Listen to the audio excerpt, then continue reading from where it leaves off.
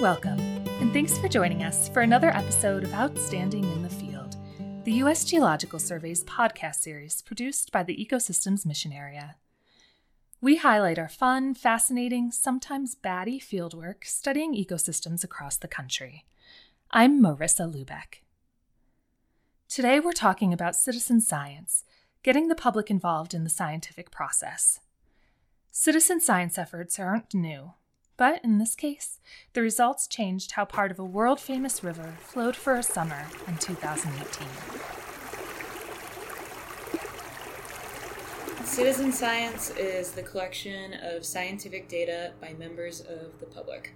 So it's usually, but not necessarily, under the supervision of professional scientists. Citizen science is important to our research group because it allows us to collect thousands of samples in a remote wilderness area.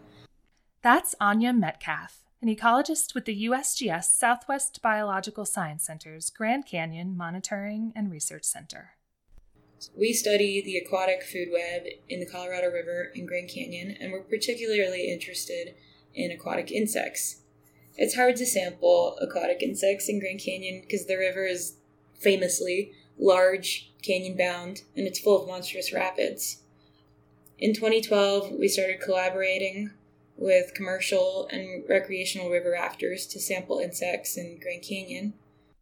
The Colorado River in the American Southwest is one of the most highly managed rivers in the world. Its flows are controlled through a network of dams that store and release water. Its diversions move water to fields and cities for irrigation, industrial uses, and consumption. Anya studies the river in Grand Canyon National Park, just downstream of one of the largest dams in North America, the Glen Canyon Dam. So the first thing that citizen scientists get is a light trap kit. So our light traps are pretty simple. It's a small rectangular Tupperware filled with ethanol and a UV light balanced on the edge of the Tupperware. So the light attracts aquatic insects, and the ethanol traps and preserves them.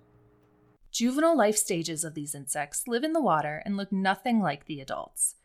The adult stages of these insects emerge from the water and take flight to mate and lay eggs. It's the adult stages that the light traps capture. We care about insects because they're really important parts of food webs. So our native fish, many of them endangered species, need aquatic insects. Our recreationally important rainbow trout populations also need food.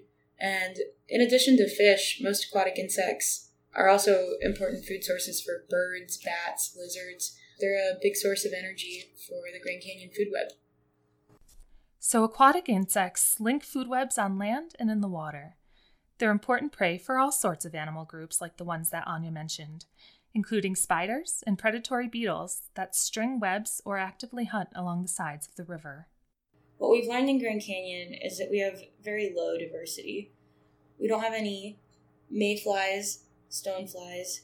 In addition to this low diversity, we also have low abundance of aquatic insects in the canyon. These two factors, low diversity and low abundance, affect the fish of Grand Canyon. Fish are hungry, and their limited menu of small flies means we're looking at an unstable and somewhat precarious food web. The Colorado River downstream of Glen Canyon Dam experiences daily tides called hydropeaking. Hydropeaking occurs when different amounts of water flow through the dam based on day and evening electric needs. Because aquatic insects lay their eggs at the river's edge, they tend to dry out and die as the river levels change throughout the day. Last year, we were granted the awesome opportunity to experiment with dam-released flow regimes that folks are calling bug flows. So from May to August of 2018, Glen Canyon Dam was releasing stable flows on the weekends when power demand is typically low to see if aquatic insects responded to reductions in hydropeaking. We're still working through the citizen science collected data, but at least initially, we're starting to see more bugs on the weekends when flows are stable compared to weekdays when insect eggs are being exposed to those fluctuations in river height. This podcast is a product of the U.S. Geological Survey, Department of the Interior. Any use of trade, firm, or product names is for descriptive purposes only and does not imply endorsement by the U.S. government. A special thanks goes out to Anya Metcalf and Todd Wojtovich from the USGS Southwest Biological Science Center, the hundreds of citizen scientists who made this project possible, and the rest of the Outstanding in the Field team, Susanna Swallow, Hannah Hamilton, Sue Kemp, and Catherine Puckett. The teamwork that's gone into Outstanding in the Field has been outstanding. I'm Marissa Lubeck. Thanks for listening.